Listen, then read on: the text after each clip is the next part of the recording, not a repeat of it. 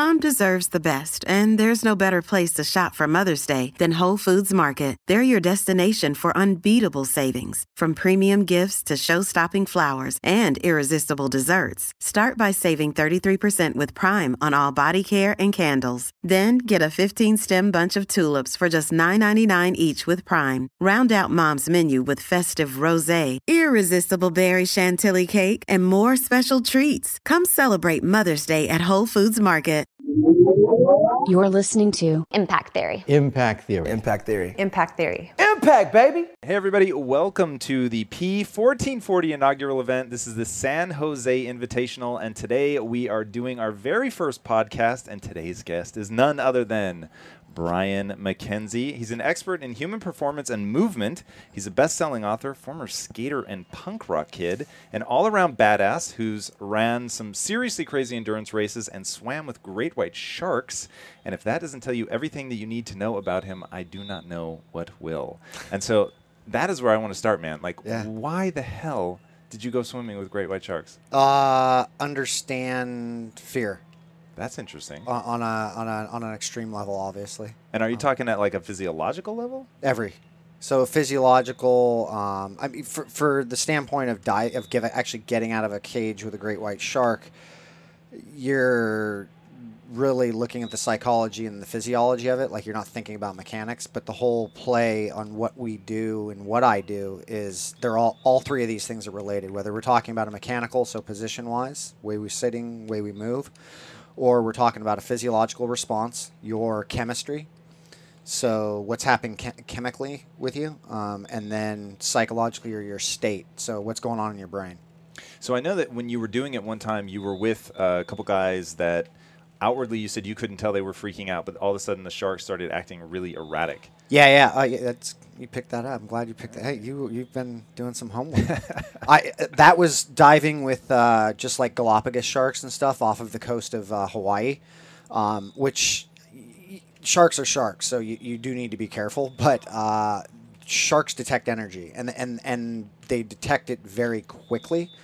But we're not that much different as a species. Like, you go home, you see your wife, you see your kids, you see anybody, you pick up on a mood instantly, right? You understand these things, but we kind of forget about this stuff a lot, and we get enamored with it. But when we were with the sharks on that particular dive, a couple of my buddies started kind of freaking out, and instantly we knew that because the behavior of the sharks became erratic. Wow. And it got erratic really quickly. And then the guy who was kind of leading the whole thing was like, hey, let's chill out or let's get out. Yeah, hearing that story. So part of the reason I'm so interested in this is I've been invited to speak at a free diving camp. Yes. And I know what it is, but I've never done it, nothing even remotely close to it. And my greatest fear in the world, I'm not kidding, this is not hyperbole. Like, have you seen the movie Open Water? No, but I know of it. It's loosely based on a true story about these two divers. They go on a boating trip. There's a whole bunch of people, and through a series of unfortunate events, they miscount on the return to the boat, and they don't realize that these two people are still left stranded out in the water. And the whole movie is basically about them slowly getting picked off by sharks.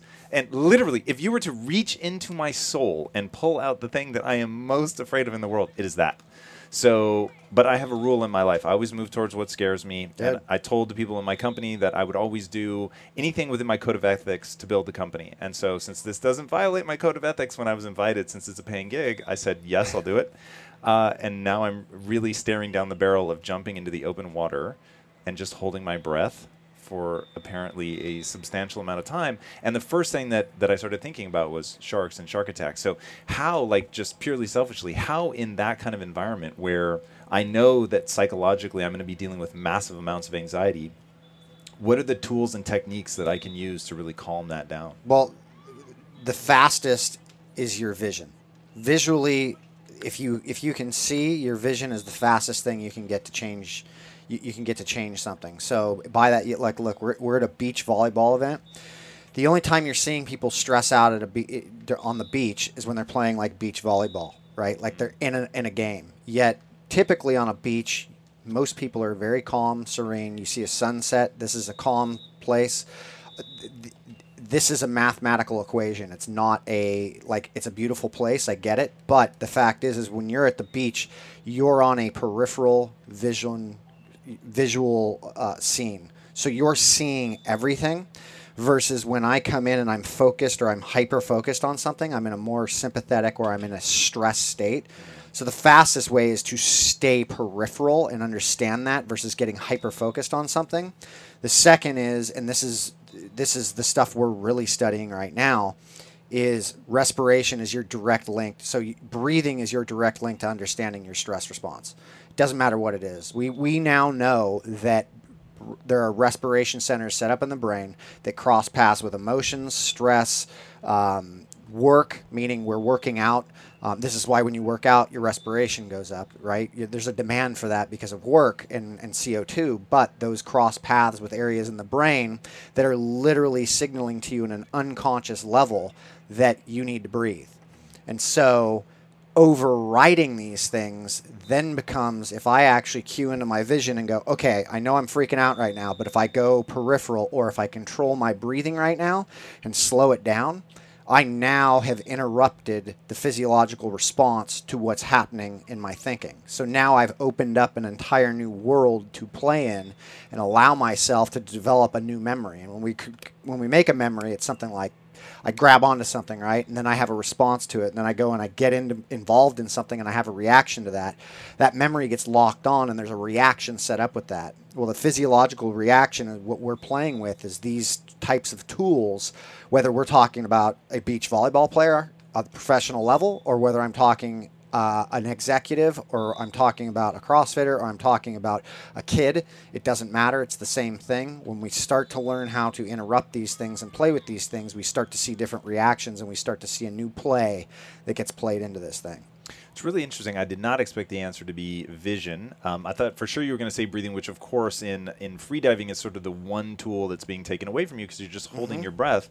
But I don't know if there's slow release techniques or something. But before we get to that, so explain to me, I know that it's largely based on predator-prey. So predators have the eyes in the front of their head. The prey have the peripheral vision. They can see all around them. What is it about going into the soft vision that's really pulling you into a different region of your brain? So think about prey, right? Most prey, they're all basically all of their eyes are on the sides of their heads, right?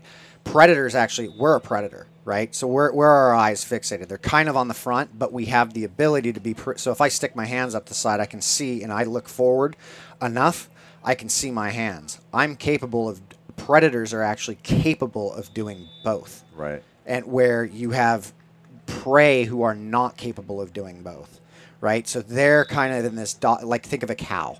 Right? Sure, a cow can freak out, but they're largely a grazing animal. And this is stuff I've gotten from a colleague of mine, Dr. Andrew Huberman at Stanford Medicine, who I've been working with for the last couple of years on this stuff. And this is stuff we've really been going into and connecting dots with the respiration control, which by and large, I feel the freediving community is probably the most underutilized sport in human performance, meaning there's something that people aren't grabbing from that community that they could and extrapolate in their own sport or paradigm. And what is that exactly? Understanding respiration control. Freedivers are incredibly efficient with oxygen and incredibly tolerant of CO2. So when you go to speak, you're going to be talking to a bunch of the most docile human beings that exist on the planet.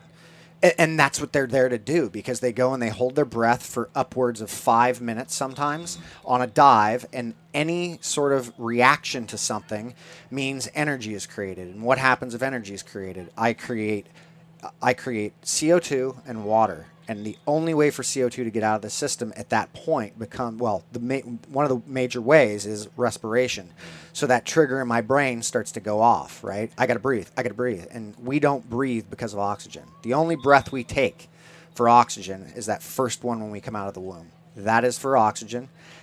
Every single breath we take from that point forward becomes about management of CO2.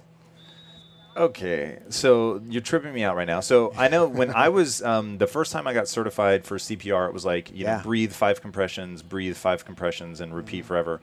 And now they tell you not to do the breath. So How is it possible that the only breath that we ever take that's really for oxygen is that first one? Is it truly that after that we're getting somehow the oxygen is into the system the other way, or we have that little need? I mean, we're always pulling oxygen in. All right, so you're always going to pull in oxygen. Here's the thing: is if the only so oxygen has this. So your red blood cells are they're red because of iron, and the iron attracts oxygen to it. So we call this affinity, and affinity is the relationship with oxygen and a red blood cell, and it's almost like a magnet where oxygen just goes whoomp and it sucks onto it. That oxygen is not necessarily bioavailable. So in order for that to become bioavailable or usable, in simple terms, meaning my muscles get to use it, my body gets to, my organs get to use it, right? I have to have enough acid in my blood in order to kick that oxygen off. And in order to do that, I've got to have the appropriate amount of CO2 in my blood. Unfortunately, from experience and watching enough, you start to see how intolerant we are to CO2 in the lungs. And when we become CO2 intolerant in the lungs, we tend to overbreathe. And when we overbreathe, we blow CO2 off. And like I was saying about we always bring in O2, it's about how much of that O2 you're actually utilizing. Because if I exhale, I'm also blowing out oxygen. Because I'm never absorbing. You're only absorbing like something like 25% of the oxygen you're inhaling right now, right? So there's another 75% of that going in. And so it's how efficient am I at actually utilizing that and allowing my blood to have enough carbon dioxide in it in order to utilize that oxygen, in order to use that oxygen. And so the easiest way for me to explain that is this, there's this ancient tradition called yoga, and people have been using it for thousands of years, and they do it in a specific way that the rest of us, well, maybe even the people in yoga have never really picked up on everyday life. Well, if I am moving from position to position where I'm inhaling into a specific position and I'm exhaling into a specific position, you're going to watch the blood of people like that. You're going to see that these people can get very flexible very quickly, and they de-stress. Why do people get so de-stressed from yoga? Yet it's a very stressful practice. It is. It's an extreme practice if you actually look at it. But they're actually getting their blood to the point to where they're releasing this oxygen. And so when we start to take another, you've got another thing like we were talking about freediving. Well, freediving is incorporating some principles that were set in yoga, but they're taking it to extremes. And so when we start to pick these things up, we go, wait a second. If I've got an athlete who learns how to breathe a little bit more efficiently, or just a regular Joe or an executive, I can actually alter how their efficiency with oxygen becomes, and in essence we're de-stressing them. I could show you hundreds of people at this point who are stressed to the nines and their breathing patterns are terrible, and their CO2 tolerance is indicative of that. They have a very low CO2 tolerance. So let's talk about that. So obviously you work a lot with just extremely elite athletes, but how do we apply that in terms of learning to understand our breathing, maybe take from the free divers or certainly from other groups of people to manage stress in our daily lives? Like what are the activities that we do, one, to just manage, and then two, to improve either our ability to handle stress or our resilience against it? Yeah. I have a theory that if it works for the 1%er, it should work for the rest of the population. So if I've got an extremely elite athlete using it, that means regular Joe or Jane is going to actually excel even further with this. They're going to get more bang for their buck because we're talking about a 1%er, right? And yet at the 1% level, we're seeing extreme changes right now because of this idea. The first thing is when you're not talking or eating, you should be breathing out of your nose. Tell me why. That's so interesting. Well, so your nose, by design, was built with your respiratory system. I've got hairs, I've got mucus, I've got sinuses, I've got this thing that allows me to clean the air. It's the first line of defense for my immune system. It humidifies the air, and I emit a gas called nitric oxide, which actually dilates part of my lungs in order to absorb more oxygen, right? And I can dilate things. I open them up. The problem is that we've gotten into a chronic state of stress, so we tend to open our mouths more. When we work out, we don't understand this. This is why in yoga, they don't open their mouths much. It's usually all nasal breathing. They're controlling that vehicle of CO2 runoff, right? So the first thing is nasal breathing. It goes well beyond just nasal breathing, though, if I'm training, right? Like that's the biggest thing we see with anybody, even in the general population, is, oh my God, I'm nasal breathing and everything in my life is changing. I feel less stressed. And it's like, yes, but there's another level to this, right? And it's how you're actually controlling the air and using the air with that. That's the more complex stuff we don't need to worry about right now. Another easy thing. When you're walking, there's no reason why you can't hold your breath for a few steps and then take 2 or 3 breaths and then hold your breath again and then repeat that if you don't have anybody around you. So that's an actual controlling or teaching of your CO2 tolerance building effect, right? And that's just something simple anybody can do. And that's stuff I'll do today with people, is just some simple warm-up stuff. Like, I was watching a lot of the players warm up, and they do a lot of these routines, and I watch this all the time, and we can literally almost cut warm-up times in half when we start playing with respiration control. Wow. You take a breath cycle of like 1 breath every 6 seconds, and I make you work, and you're going to heat up, and your body is going to start, you're going to start to sweat very quickly, and it changes things very quickly so that we're getting actually primed up and ready, and we're not having those lags in the pulmonary system that we typically will see with athletes, where they're like, I feel good at about 20 minutes in, right? And it's like, yeah, that's your pulmonary system catching up to your cardiorespiratory, your cardio system and your muscular system. It's so interesting listening to you talk. You go, you really bring things in from a natural perspective, you haven't said evolutionary perspective, but I definitely feel that in there. Oh yeah. What's your leaning towards that? How important is it to either return to nature, forest bathe, like all of that stuff? How does that play into human performance? Well, whether we like it or not, we still function on the laws of nature. And, we've pretty much, tried to alter a lot of that. So that when that stuff doesn't work out for us, we typically get really upset about stuff. But look, you go, why is it if you go out on a hike or go for a run in the woods or go for a mountain bike ride or whatever, everybody always feels better after something like that versus better than going into a gym and doing something, right? And it doesn't mean don't go into the gym. I've got a gym. I work out in a gym. I do that all the time. But I also get outside a lot, right? Getting into the water, the ocean, all of these things. Look at nature in itself. If you look at nature and you look at, how animals function, the only reason most animals will breathe through their mouth is to offload heat. Okay? Racing horses do not open their mouths. Whoa, that's interesting. Yeah, they've also got nostrils this big. So when you tend to look at, even from a sociological perspective, like you look at cultures, you'll see like Africans who have larger nostrils, and there's a reason for that because of where they've grown up, and part of their genealogy is the fact that they've needed to have more airway for them to get air in versus somebody who's got a narrower nose, and where that transcends. Why would that be true based on, is it the climate? Yeah. Climate, heat, the fact that there's more hunter-gatherer that's going on there. You're seeing people who are literally like still hunting and gathering things, right? So we tend to see a lot of this stuff, but when you even look at nature, like you look at a lion hunting, that lion's mouth never opens. That cheetah's mouth never opens until it goes for taking a bite.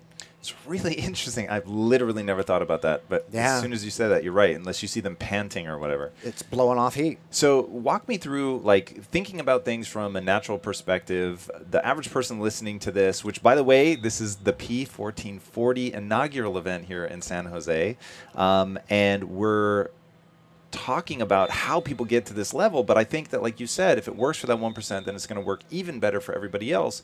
And so my question is, what does the ideal behavior look like for the average person? They want to come watch P1440. They don't necessarily want to be competing. So how do they structure their life? How often are they working out? What does their eating look like? Are they meditating? Like, what is the thing for sort of maximum enjoyment and maybe longevity of the normal human life, we'll call it? I mean, I think you've got to move for at least an hour a day. Move with intensity? Intensity, non-intensity, you've got to move for an hour a day. You've got to, varying that up is a good thing. Go for a hike one day, get in the gym another day. You got to move for at least an hour a day. If you're not moving for an hour a day or more, you're just not paying attention to your own biology.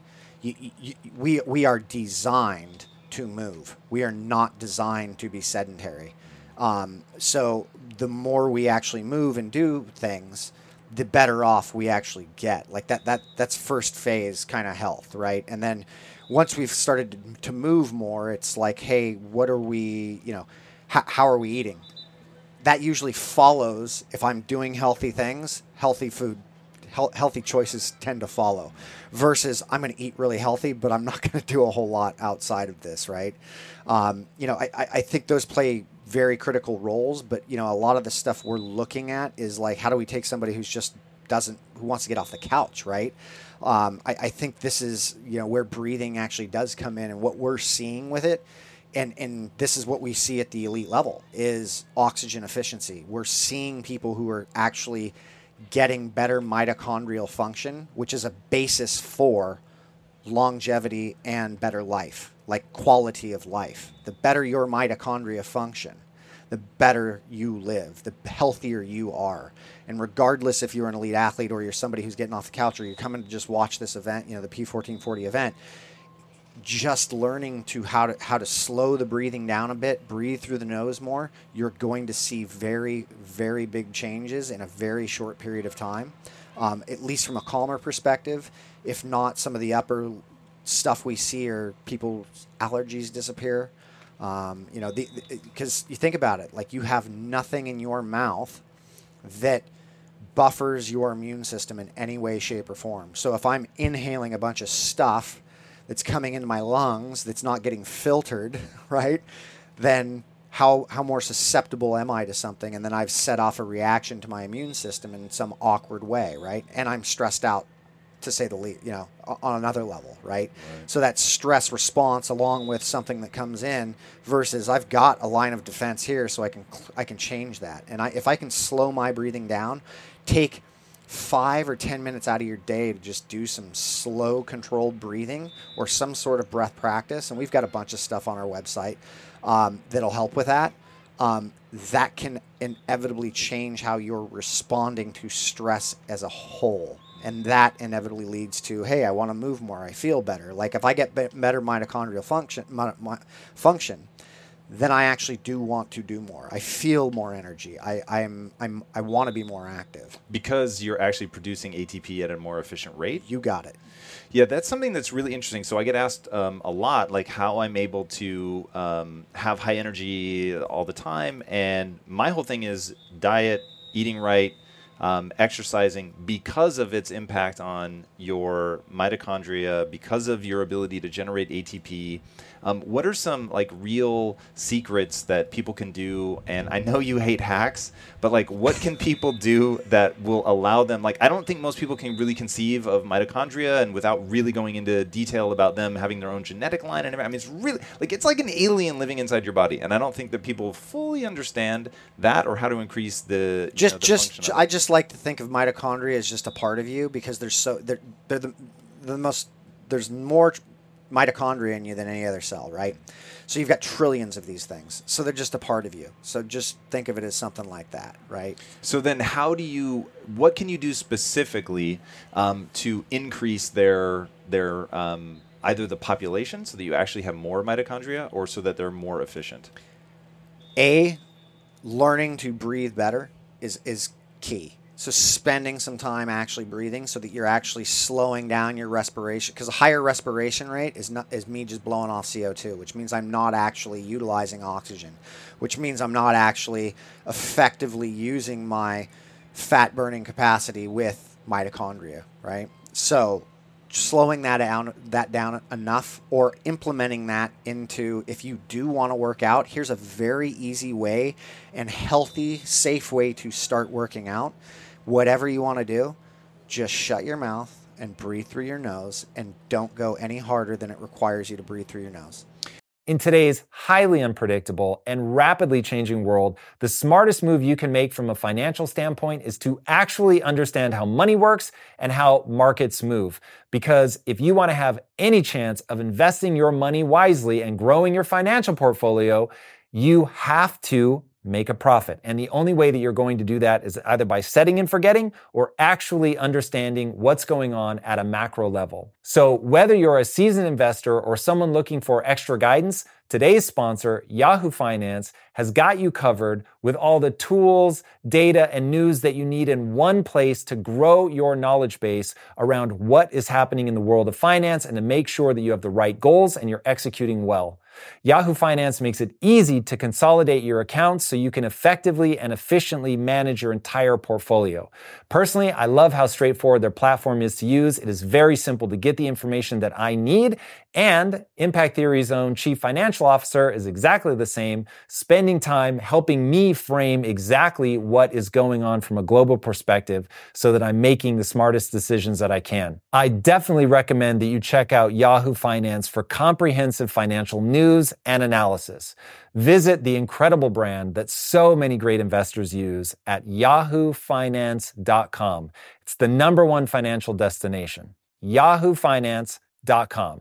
Once again, guys, head there now, yahoofinance.com. If getting your hands dirty and taking good care of your car or cars is a passion of yours, then eBay Motors is here for the ride. Because I'm sure you remember when you first saw the potential in that beauty. And then through some elbow grease, fresh installs, and a whole lot of love, you transformed 100,000 miles and a body full of rust into a drive that's all your own. With over 122 million parts for your #1 ride or die, you can make sure your ride stays running smoothly with eBay Motors. Brake kits, LED headlights, exhaust kits, turbochargers, bumpers, whatever your baby needs, eBay Motors has it. And with eBay Guaranteed Fit, it's guaranteed to fit your ride the first time, every time, or your money back. Plus, at these prices, you're burning rubber, not cash. Keep your ride or die alive at ebaymotors.com. Eligible items only. Exclusions apply. It's interesting. Do you watch MMA? I do. I was watching I a work fight. with MMA athletes. Okay, so I was watching a fight with George St. Pierre. Yes. And it was like a championship fight. It's like round 4 or 5. The poor fucking guy. And he comes off the, out of the round, and he's in the corner. And, oh, God, what's his coach? Randy Jackson? Anyway, Yeah. the guy training him. And he was rightfully out of breath. Mm-hmm. And he was like, George, you have to breathe through your nose. And I remember thinking, man, when I'm out of breath, I literally can't breathe through my nose. And I couldn't understand why he was trying to, get him to do that. Yeah. Is that because he's trying to, pull him out of the sympathetic nervous system into the parasympathetic? Yeah. And, so walk us through that. Yeah, so if you breathe through the nose, you're actually stimulating the parasympathetic branch of your vagus nerve. All right, so for people that aren't familiar with that, what is that? Why does it matter?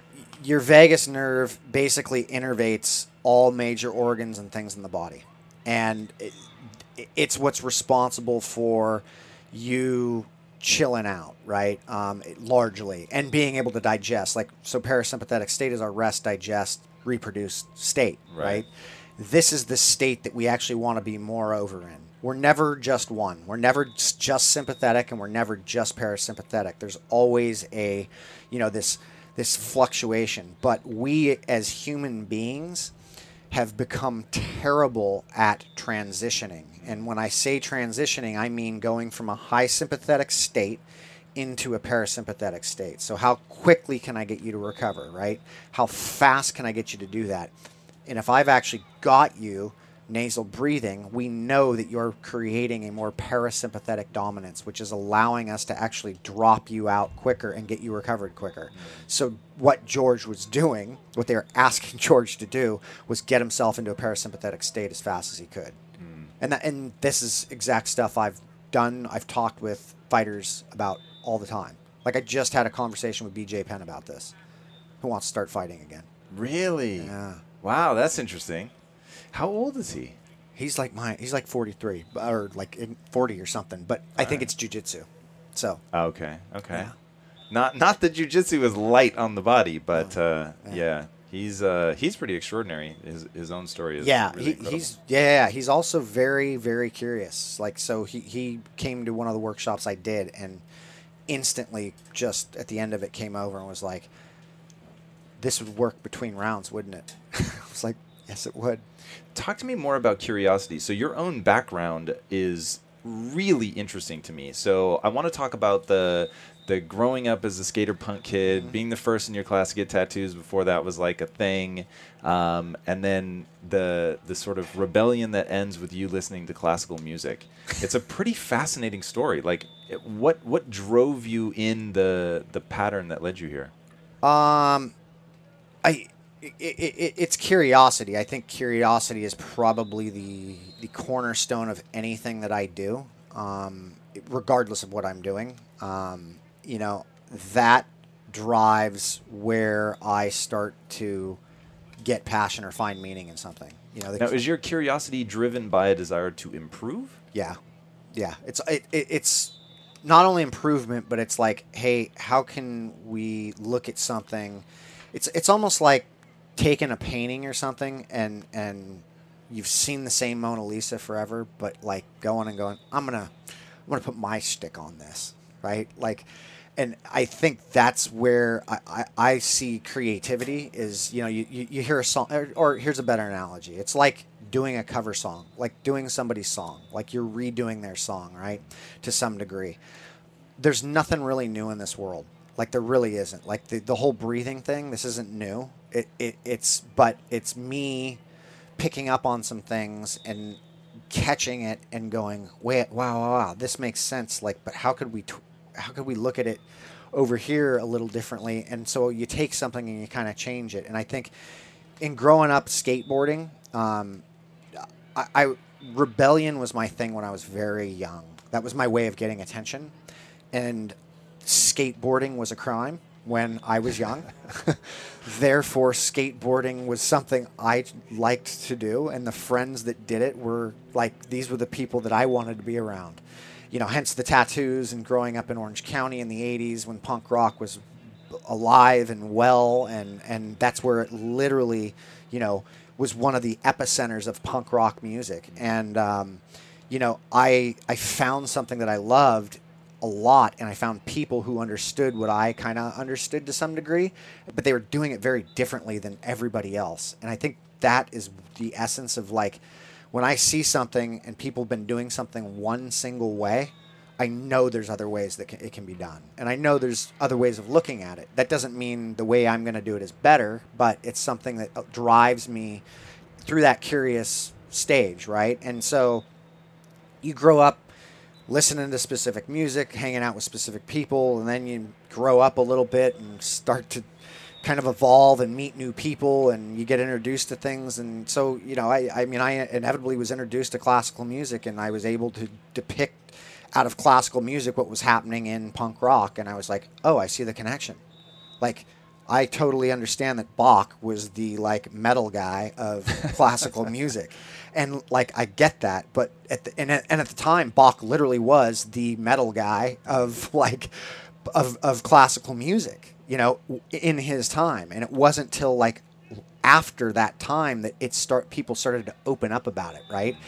And so when we look at things like that, you look at history just repeats itself. It never doesn't repeat itself. And if you just pay attention to that, you can literally pick up on these things. Like, you know, Bach in classical music was nobody, you know, they were totally anti whatever was going on at that time, and it was just too loud and too crazy at the time.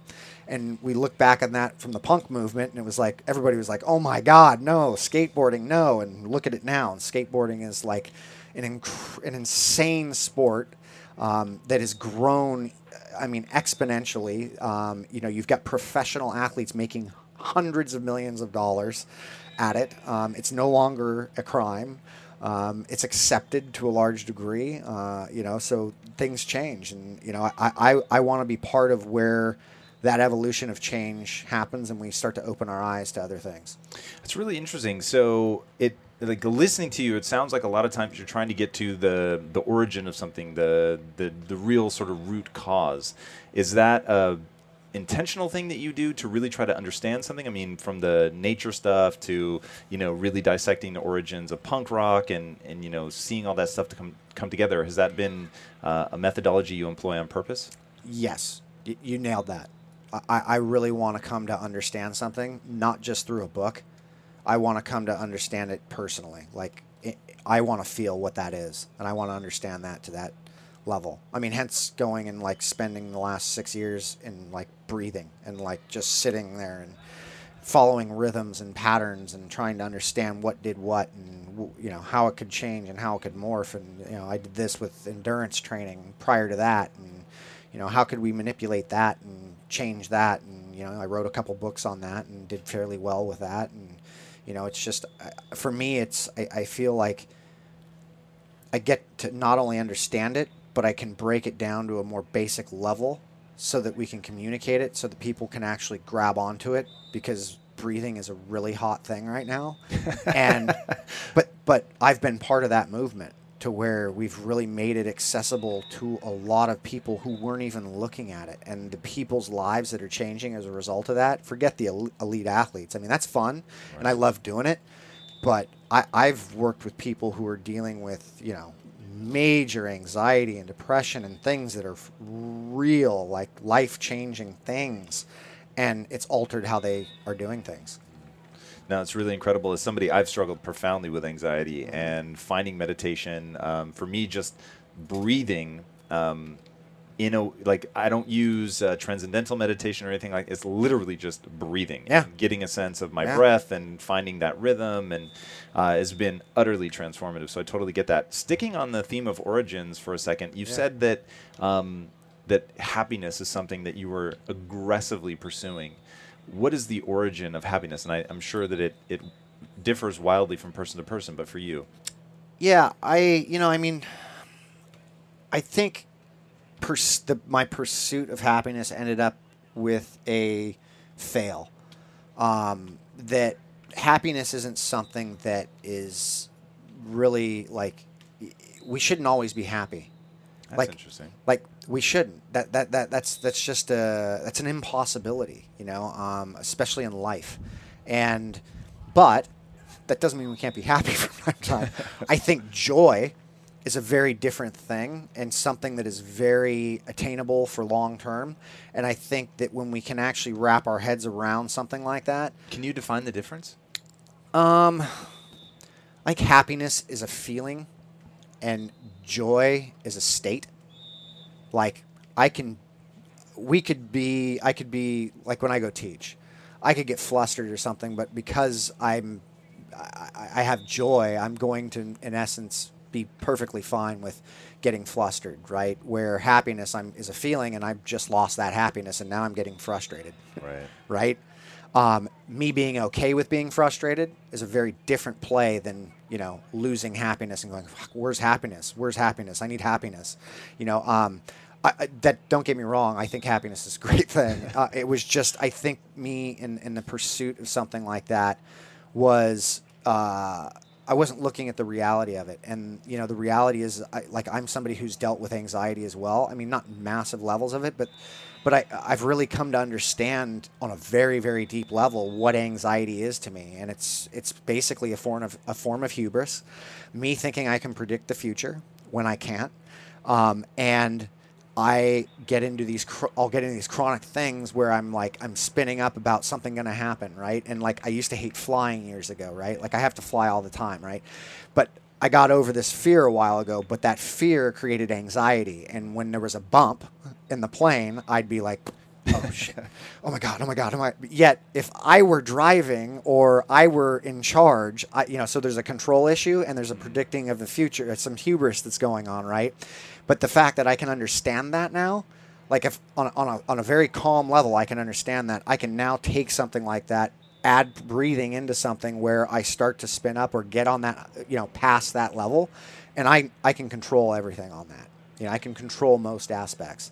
Now, going in shark diving, I think was getting out of a cage with a great white shark was the epitome of that in trying to really understand what we have control over, and you do have control over at the most extreme edges of what we understand. And a great white shark is a very different experience from a Galapagos shark, and a great white shark is like a dinosaur, and in an instant, based on what you've observed of it killing something and eating something, that you just do not stand a chance. So getting out of the cage, you're literally surrendering over your life, and you have to come to terms with the fact that if I behave like prey, I'll get treated like prey. If I don't, of which I've been watching guys for 3 days do this, they'll be perfectly fine, and they're just curious animals, and they really are. They're just curious animals, and when you behave poorly, you get treated poorly. I've got to ask, what does it mean to behave poorly in front of a great white shark? You run, you turn and run, swim away, or you freeze. Really? So what do you do if you can't freeze? Well, think about it. Like, these are our two. That's your sympathetic state. It is designed. It's a survival state of I'm going into a flight or freeze state. Fight is actually a trained response. That's interesting. I've literally never heard somebody say that before. So are you saying in that moment we have to go into the trained response and be aggressive? Nope. You just basically keep it. If you can stay calm, control your breathing, you can keep yourself a little bit more parasympathetic and understand that you're in a situation that you have no control over. But what you do have control over is you. And when you reach those conclusions and you want to put yourself in a situation like that, it's like jumping out of a plane or, an extreme. I don't think everybody needs to go to extremes to do that. Not in the slightest, but for me, it was really getting to a place to where, I want to do this at the extreme level in order to understand how this affects somebody who doesn't want to get off the couch. How did you come to grips with that fear? So if you weren't one of the guys that were freaking out, was it a response that you trained yourself to have in preparation? Was it years of meditation? Like, what was it that allowed you to, at a physiological level, to be fine? I think... to be perfectly honest, if I'm in an extreme situation like that, I've kind of turned my life over. I've literally said, okay, I realize I'm in a very life or death situation. Now, that's a very hard thing for a lot of people to grasp, but we all get into a vehicle every single day, basically, and vehicles kill people far more often than most of the things that are the extremes of what we're doing. And there are fewer people doing it, but the fact is you just have to come to the reality of, like, what is life?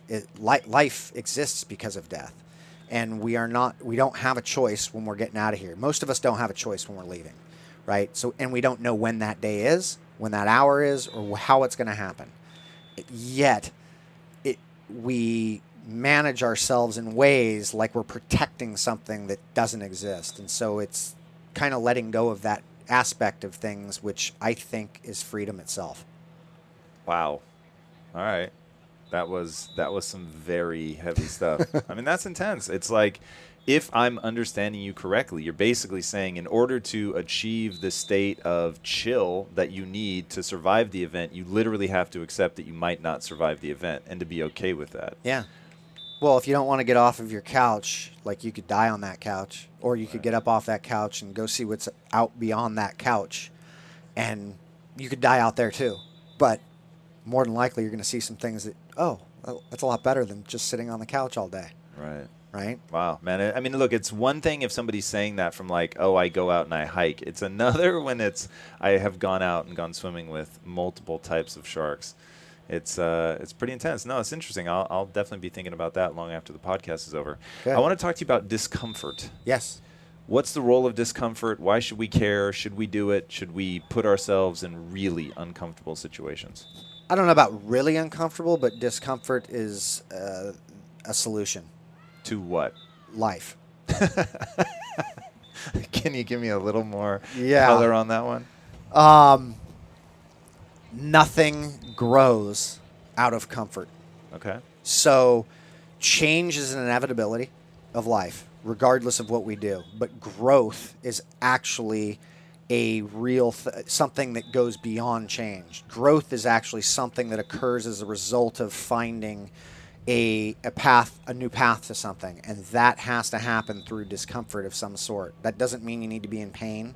That doesn't mean, but it might require a little work at something and doing something that's an uncomfortable experience for you to find a new side to something, like going and meeting somebody new or dating somebody or whatever. Like that it's not like there's a nervousness, there's an uncomfortability, but you're never going to know unless you actually step through something like that in order to do it. And that's no different for an athlete, right?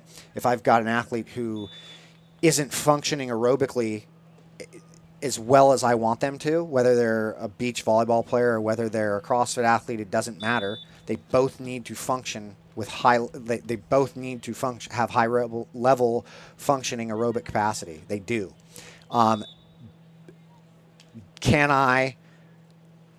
Will I change their program for that? Can I do something to change that? Yes, I can. It's going to cause some discomfort, but it's going to get you something that will pay off when you go to compete and you play. Or is it somebody, getting off the couch, right? Like, we're going to need to do some breathing today. Damn it. Well, I don't want to. Well, but if I do it and you have the choice of, there's a quote, I forget the guy's name, but it's about suffering. We all suffer, but you have the choice of suffering through discipline, or you have the choice of suffering through regret. And that is the choice. And I think it really comes down to that, and being able to put ourselves into situations that allow us for growth and for that to happen. And when that happens, that's when we see the biggest changes. Speaking of suffering, yeah, you've said that you believe that your wife, for all the people that you've worked with, your wife has an unparalleled ability to suffer. I'm positive of that. Talk to me about that, and talk to me about its usefulness, and talk to me about, can we train it? Like, can we get better at suffering? From a useful standpoint, it'll win you a few gold medals, or a couple gold medals, a number of world championships. Not bad. Not bad. It's not bad. She's a rower, if I'm not mistaken. Yeah, she was a rower. She's retired now. She created a relationship with pain and working. She was a rower, so it's a working sport, and rowing is an incredibly difficult or painful sport because it's a race that basically takes place for 6 to 7 minutes. And so that's going as hard as you can for 6 to 7 minutes. That is not fun at all. Yeah. That's just painful. And, she learned to get to a point to where when she got into pain, she was finally good with what she was doing. And so that becomes something that allows for exponential growth. And she was the runt of a team. So she was the smallest person on the team, and probably was never in jeopardy of losing her seat because of that relationship that she had. But she also, was very open to change and doing things that weren't working. She dealt with 5 broken ribs through her career, just through, moving poorly. Things that we learned to change with her mechanically. Wow. That inevitably helped and created a completely different experience from the 2008 to 2012 Olympics. And that is part of that as well. Sometimes it's not fun working out with somebody like that, because every time you work out with your wife and she's willing to go through a brick wall, and you're like, I don't want to fucking go through a brick wall today. Like, I don't need to win, and it's like, she's going to win, which is fine. Like, I trust me, I'm perfectly fine with my wife beating me at work. She's been doing it for probably 6 years at this point. So, she doesn't win everything, but she wins a lot of things. And it's this ability allows for, I think, an openness that isn't necessarily always there, but it also has a negative side to it, because you've got to sometimes not go through brick walls in order to understand that, hence broken ribs, Yeah. It's interesting. Do you know who Peter Attia is by any chance? I do know who Peter Attia is. All right, super good dude. Love him to death. And he was saying that he was like basically most of the, I think in swimming anyway, most of like the just ultra endurance records are held by women. And somebody was asking him why, and he said because of their ability to suffer. And I thought that's so interesting. And my wife is an absolute beast. I literally don't enjoy working out with her in the gym because she makes me feel so badly about myself. Yeah. Because she is just willing to go and go and go. It's crazy. There's also a physiological component. Women are set up much differently in order to utilize fat. Interesting. Tell me more. Well, from a physiological perspective, they carry body fat very differently than men do. And so that ability, especially in long distance swimming, plays itself out not only from like I'm burning fat, but buoyancy as well and how it holds the body in the water.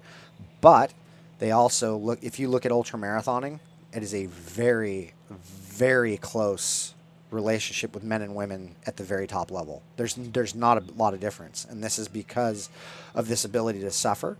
I think they're set up with pain much differently than men, especially the ability to give birth to a child.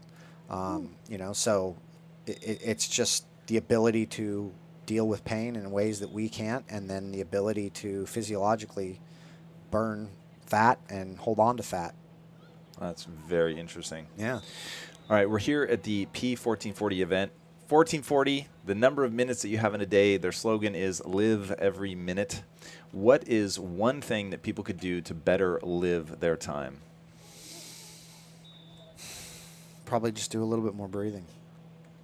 Nice, simple, sweet, and to the point. Yeah. I like it. Just a little more breathing through the nose. Through the nose. Through the out nose. through the nose? Out through the nose, yes. Okay. It's critical you breathe out of the nose, too. You do not produce that gas I was talking about, nitric oxide, you produce it through the exhale through the nose. All right. So it's picked back up on the inhale. I did not know that. That is very useful. Yeah. All right. You are full of amazingly useful information. You've put out a lot of cool content. Where can people consume that content online? PowerspeedEndurance.com. We have a incredible resources page set up for breathing and all the stuff I'm kind of getting into. Even some of the visual stuff is in there. There's a breathing calculator on there. There's a breath assessment if you want to go through that. We've actually got a breathing calculator app. We've got an app that has a breathing calculator on it. You do need to be a member of Power Speed Endurance to get that, but you could basically, that whole process will set you up on breathing protocols and things that like we've done with Stanford that will allow you to kind of get started with just a little bit more breathing, just a little bit more. I love it. And it can change everything. That's fantastic. Yeah. It's certainly been massively impactful on me, so awesome. I totally it's good get to that. hear. Definitely. All right, everybody, thank you so much for joining us at the inaugural event for P1440, which is being put on by Kerri Walsh Jennings, the extraordinary multiple-time gold medalist at the Olympics in volleyball. She is absolutely extraordinary. They are putting on a world-class event. I'm literally looking around at it right now. It is unbelievable what these guys have put together.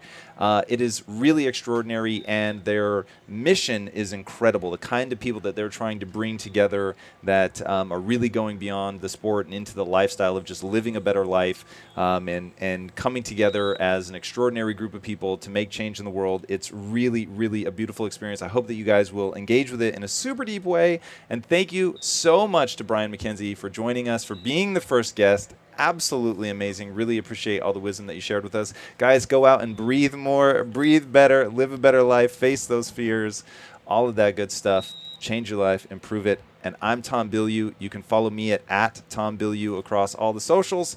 And it has been an honor to be with you guys today. Thank you so much. Thanks, Tom. Peace out. Hey everybody, thank you so much for listening. And if this content is delivering value to you, please go to iTunes, go to Stitcher, rate and review us. That helps us build this community, and that is what we are all about right now. Building this community as big as we can to help as many people as we can, deliver as much value as possible. And you guys rating and reviewing really helps with that. All right, guys, thank you again so much. And until next time, my friends, be legendary. Take care.